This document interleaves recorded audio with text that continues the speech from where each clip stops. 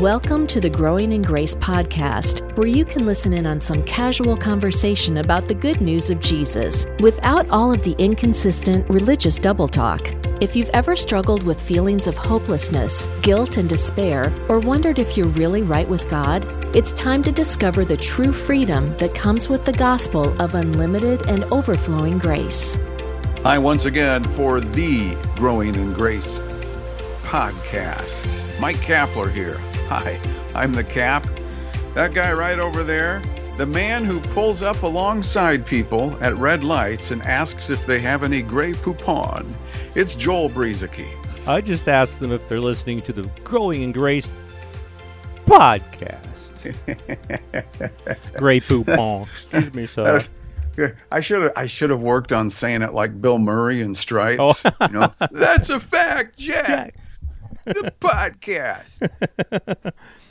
Now, I was watching somebody put together a video of like 90s commercials. I think it was 90s, and they had the Grey Poupon one in there, and like the Where's the Beef, and that might have been 80s. I think it was. Yeah, I watch a lot of these little things. I just entertain myself with Facebook shorts or Facebook reels and YouTube shorts, and then I realize, I have a life. I need to stop doing this and move on to something else. But I have fun with them from time to time. All work and no play makes Joel a dull boy. Yeah, and I don't want to be a dull boy. I want to be a real boy.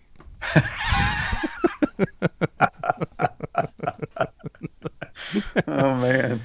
Oh, yeah. Hey, okay. So a few programs ago, you and I talked about sharing Jesus, how to go about it maybe in a better way than what we were taught, trying to leave works out of it and just pointing out Jesus to people, without the failing of works and bringing the law into it and all of that. We did that a few weeks ago. You can go look it up. Giving people the good news without giving them the bad news. But that's nature, I guess. I've got good news and bad news, and most people do want to hear the bad news first, statistics show. Mm-hmm. But it's not always necessary when it comes to Jesus, because all we've really got here is good news when you think about it. So we did that, and then we've been talking about what is the gospel. So we want to just, wrap some of this up together here, because we were just having a conversation and thought, this kind of all ties in together. So last week we talked about the importance of understanding that the gospel in and of itself is not about turning bad people into good people. It's about turning dead people into being made alive. And so, Joel, I remember years ago, I was a young guy. I won't say how many years ago it was, but we're talking decades here, right? Oh, it's scary to think about.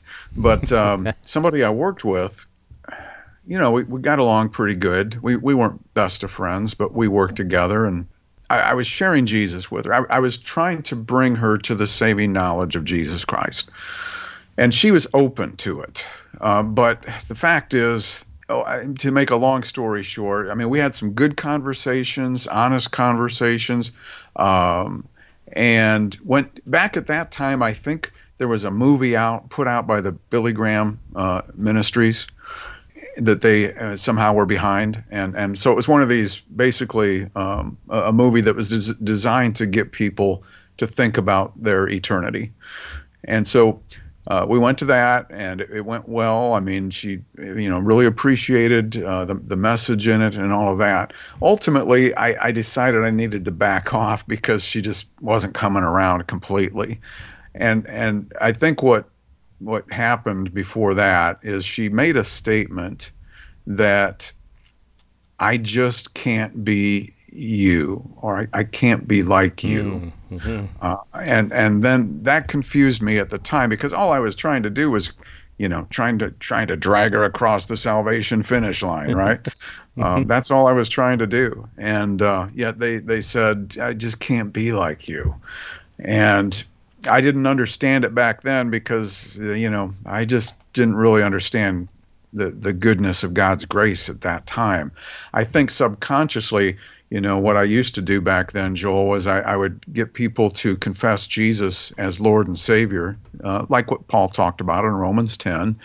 But then, we Christians, we have this fine print we don't like to show when we're trying to make the sale. And I think she got a peek at my fine print. I can't be like you.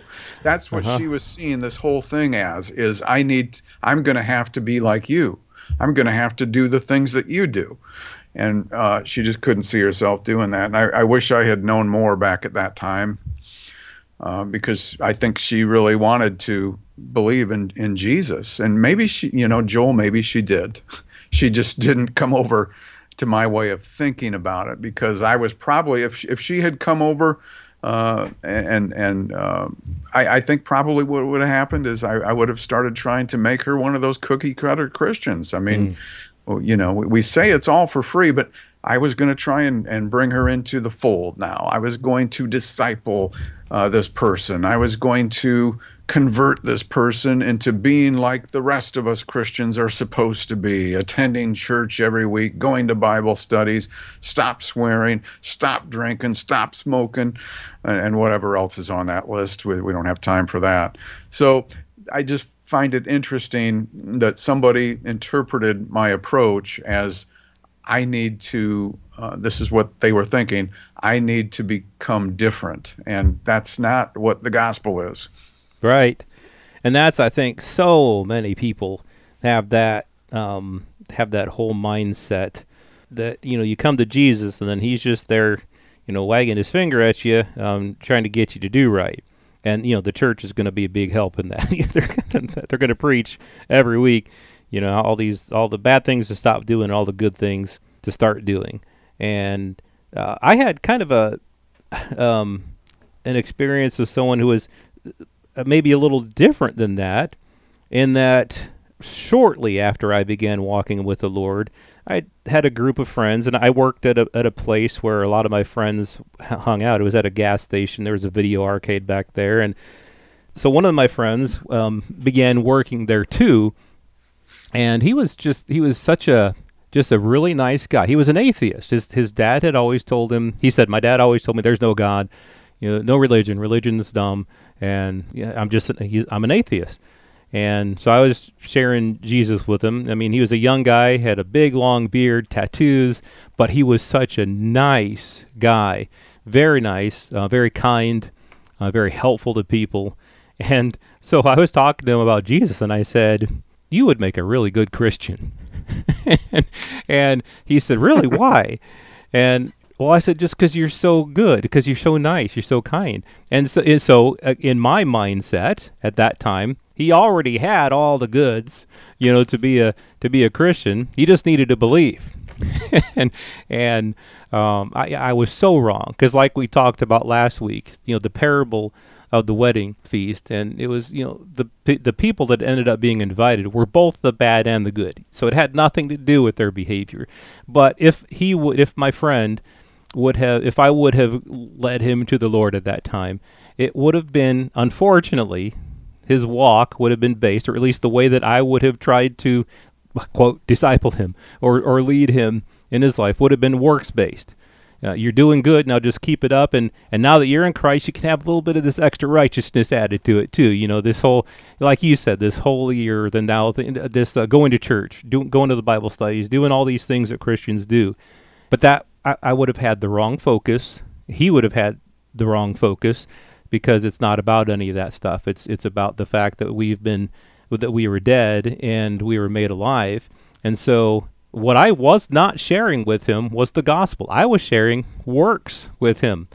I was sharing with him, you can continue to be good and believe in Jesus, and it's all going to be good. But when it comes down to it, the justification, we were looking at Romans 4 last week, and in Romans 5, therefore, having been justified by faith, we have peace with God through our Lord Jesus Christ. So a person can be doing good and good and good and good and be the kindest and gentlest and most helpful person and still not be justified if they don't have faith, and then they don't have peace with God through our Lord Jesus Christ. But Paul says, having been justified by faith, not by our works, having been justified by faith, we have peace with God through our Lord Jesus Christ, through whom we also have access by faith into this grace in which we stand and rejoice in hope of the glory of God, and so on. And so that's really what the gospel is about, the good news. Sharing this good news, whether you've been bad or good, no matter what your past has been, no matter what your life has been, you can be made alive together with God by simply by faith. Isn't it something, though, when you really think about it, how somebody can be kind of down and out, really messed up in their life, done a lot of bad things, right? And they are just at wit's end. They come to Jesus. They decide to believe in him. And then you've got someone else, maybe somebody a little bit like your friend, who is nice and good and kind. One has Jesus, one doesn't have Jesus. The nice, good, and kind person rejects Jesus. The person who has done the most wrong accepts Jesus. And maybe even the one who accepts Jesus never really gets into church, never really gets into all of that stuff we were talking about being converted and discipled and turned into a Christian robot, coming off the assembly line. And then the other person goes on producing fruit in the eyes of other people anyway, but they're still dead because they don't have the Son. Therefore, they don't have life. And that's, again, what we talked about last week, the difference between death and life. Hopefully, people who come to Jesus will come to a place where the Spirit, they will be receptive to making some changes in their life if they need to. But the gospel isn't about change. It's about an exchange that took place. God exchanged our sin for his righteousness.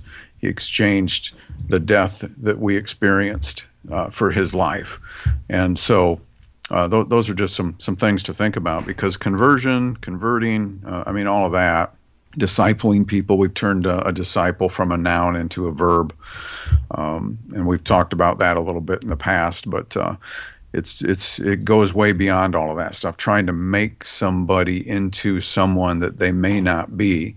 Everybody is an individual, right? And God has made each person unique. And I think as we approach people with all of this stuff, we should keep it in mind. So hopefully some of what we're sharing here right now is something that you can take forward with you as you come across people in your life. Yeah, you used the phrase like recently, cookie cutter Christian, and the things you're talking about there, and that is one thing I had to learn, is that it's like that person that you were talking to. She said, I can't be like you.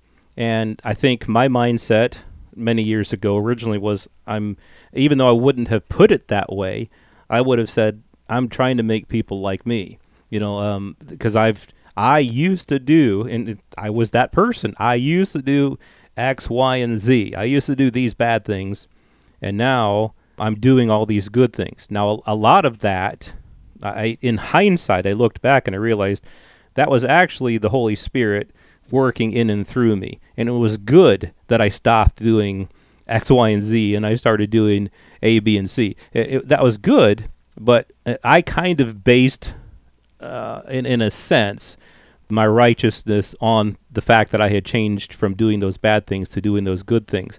But I had to eventually realize I'm not trying to get people to have that experience that I had. That happened to me, and that was good, but that's not what the gospel is. That's not what I'm trying to do when I share Jesus with people. I'm trying to help them to understand that the good news, like you said, really is good news. That's what we have to share with people. It's good news that we have these riches. And we can find maybe some non-religious ways to put it to help people to understand, but in Christ we have these riches. We have the goodness of God. We have his love that we can experience daily through a non-religious, a non-performance-based, a non-works-based relationship with him, a union with him, where we've been made alive together with him. We have that. in Christ. That's what we have in Christ. And what we've done instead is we've tried to get people to be like us. Or, we stopped doing bad, now we're doing good. We've tried to lead people in that way. It's funny, I just, before we recorded today, I opened up Facebook and I just had it on my memories. And scrolling through on this day that we're recording, life in Christ isn't about morality, but about spiritually dead people being made alive. It's for both the person who doesn't struggle with obvious sins or with being bad, such as the rich young ruler or modern versions of him, and for the person who struggles with being bad, such as the tax collector who beat his chest. There are some very moral non-believers who don't struggle with certain sins that some believers do seem to struggle with, but yet they're dead to God, spiritually dead. I'm echoing what you had just said a few minutes ago with this post from the past. Okay, but yet they're dead to God, spiritually dead. That's the non-believer. And the struggling believer is fully alive to God, because being made alive to God has nothing to do with performance, goodness, morality, or any such thing. It's all about God's grace through faith in him. I mean, that really summarizes this, that it's the whole thing, the whole gospel, not about being bad and being made good, but about being dead and being made alive. Joel, people who are struggling to try to become what God has already declared them to be, that will continue to be a struggle. In other words, if you're striving to try to become more holy, more righteous, more sanctified, more forgiven, more acceptable, and I could go on with those descriptives. If that's the goal, if you're trying to do anything to try to become any of those things, you'll be spinning your wheels. You won't be going anywhere, at least not very far. We talk about discipling people, right? Well, discipling really just kind of means teaching. A disciple is just a student, a learner of the good news in this case, we'll say. And so if we could begin to teach people or show people or help people to begin to see who they already are in Christ, instead of working to try to become more of those good things, realize that God has already made them as a partaker of the divine nature, as one who has received an inheritance, as one who has been gifted with righteousness and been accepted by God. This has already occurred. I like to say we get to start at the finish line when we run this race, because it's really not up to us. It's just accepting and believing that what he did for us was sufficient. And so if we could begin to show people that as we're sharing the good news, or for those who do come across and say, I want to believe in Jesus, instead of trying to turn them, recruit them and turn them into some sort of a Christian soldier, and take them through basic training so that they're like all the other soldiers and they can follow the marching orders that the hierarchy gives to them from their church. Instead of doing that, let them be themselves and show them who they already are, because once you realize who you are, it's going to be easy to overcome some of the obstacles that brought them down in the first place. Yeah, when you mix together that performance-based so-called gospel with grace, it really is no gospel at all. Paul called it a different gospel, another gospel which really is no gospel at all. So we'll talk about that next week on Growing in Grace, when you mix law and performance along with grace and how it distorts the true gospel of Christ. This has been Growing in Grace with Mike Kapler and Joel Brieseke, heard online through various internet sources around the world each week. Access past programs by visiting growingingrace.org. Share it with a friend and listen again next week for more Growing in Grace.